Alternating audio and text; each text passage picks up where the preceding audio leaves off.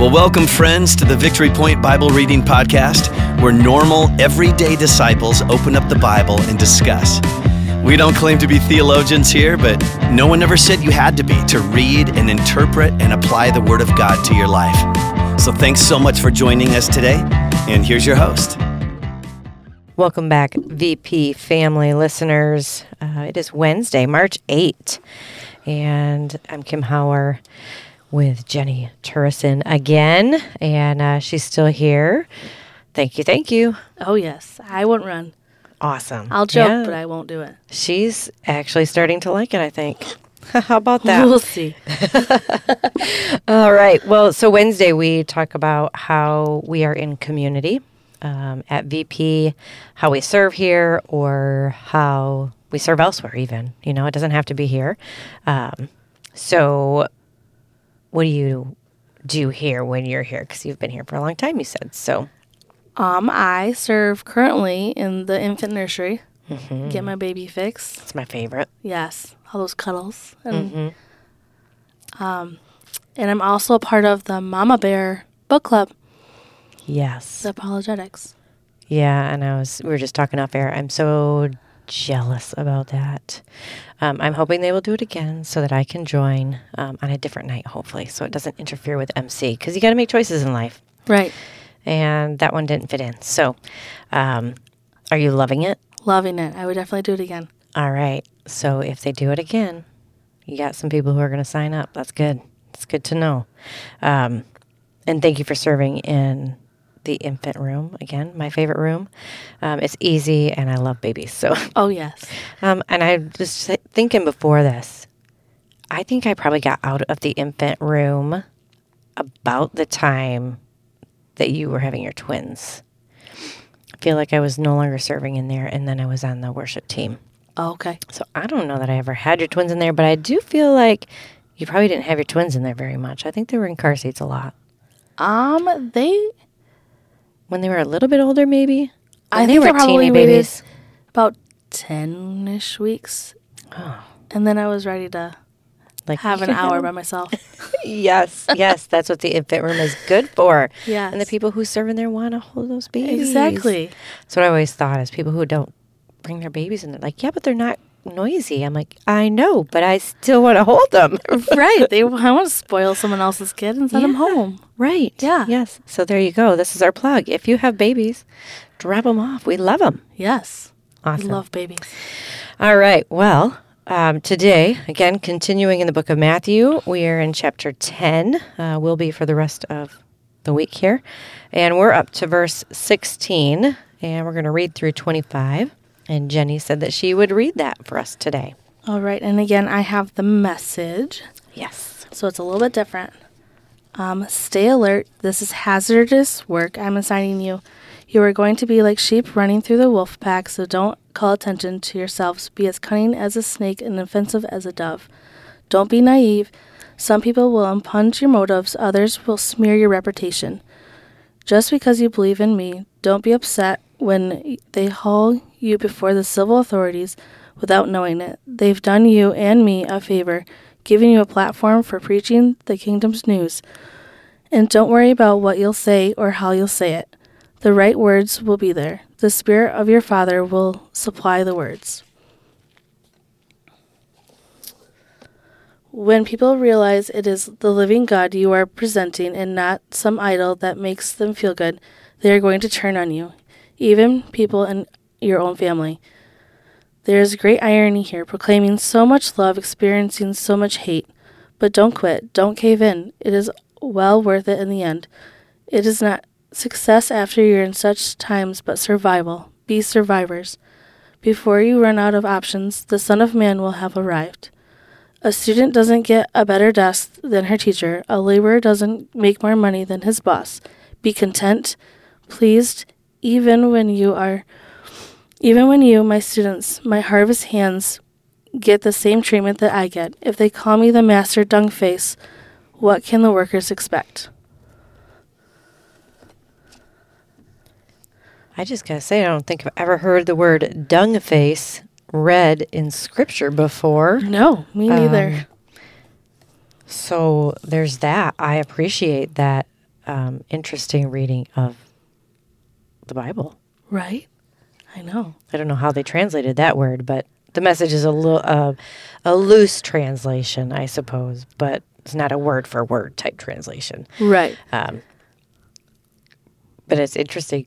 I got caught on that when we were talking about it earlier in between our recordings. So, but besides dung face showing up in Scripture, I know that was like it caught my mind right away. right? Because how could it not? Right. What was something that stood out to you as you read this section of Scripture?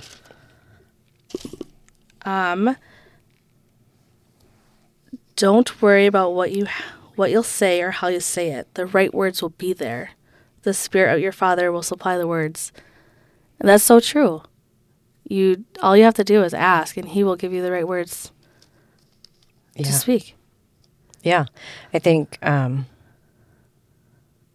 so often we worry about like, okay, how do I share my testimony, or how do I say this? And I think we get caught up in this, like, kind of this fear of not being good enough, or not. Yeah. I'm not prepared enough. I'm not whatever enough, which is really just lies of the enemy. Like, that totally suits his purposes, right? If he can get us thinking that we're not good enough, we can't say this, whatever. And Jesus is saying, you don't have to worry about that. Like, I got you. I got you. Yeah. Like, I'll give you the words, the Spirit gives you those words. Mm-hmm. So just do it, There was another section in there that kind of stood out to me in the Message translation. I'm trying to think if it was just before that or just after that.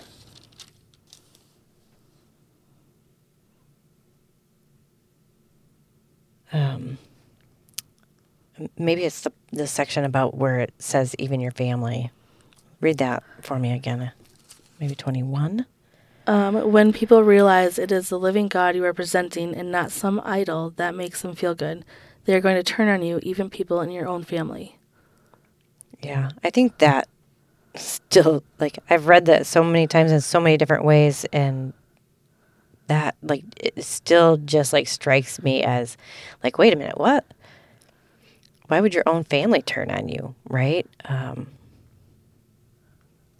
again, to them, it was as if they were preaching some different gospel to, again, they're preaching to the Israelites, the Jews. Mm-hmm.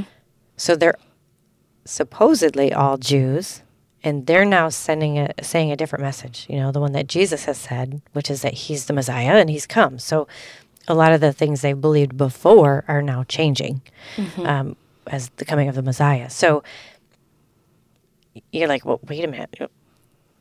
Why would my family hate me? Like, don't they think or know the same things, Or why wouldn't they trust me because they're my family? But Jesus makes it pretty clear in all of this, like all of these things. It does not paint a very rosy picture of what it's going to be like to share the good news of the gospel. No, because we'll be experiencing, though it is all where is it?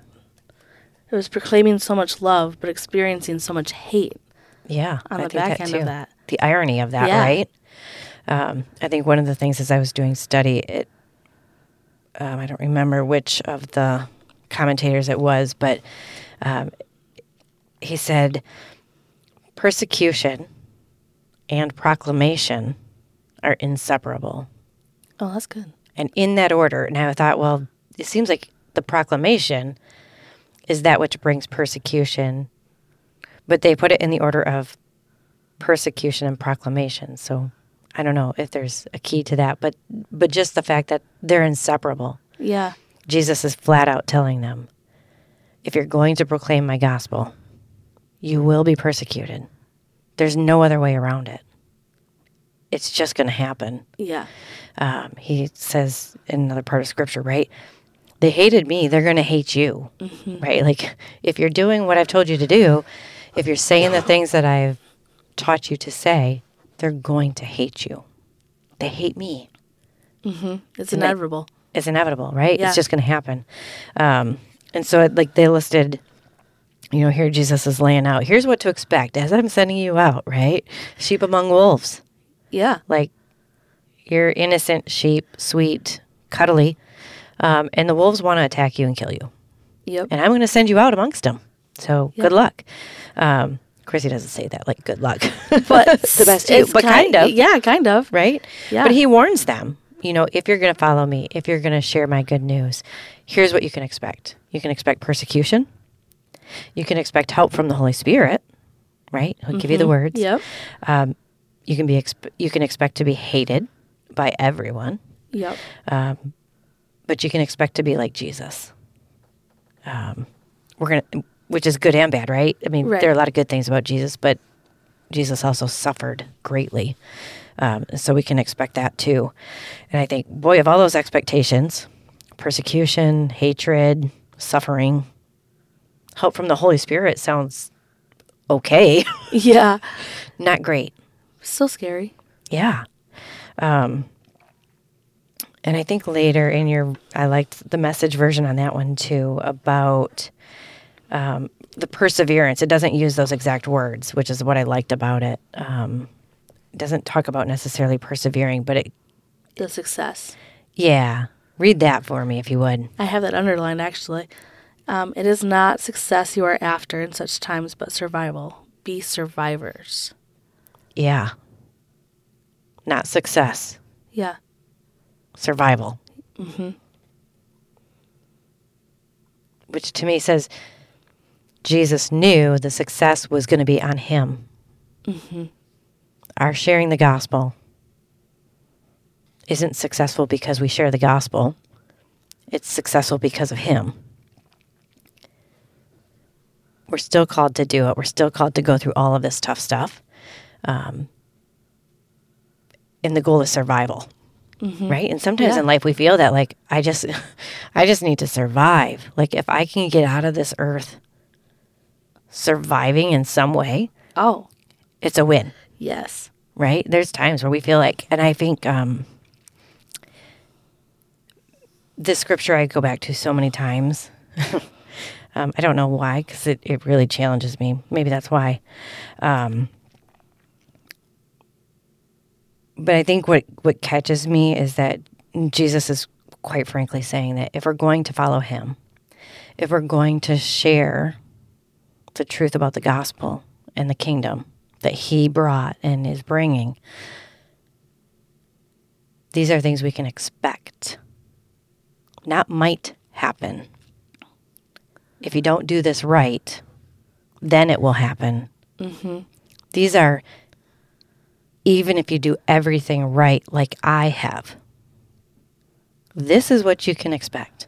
This will be the results.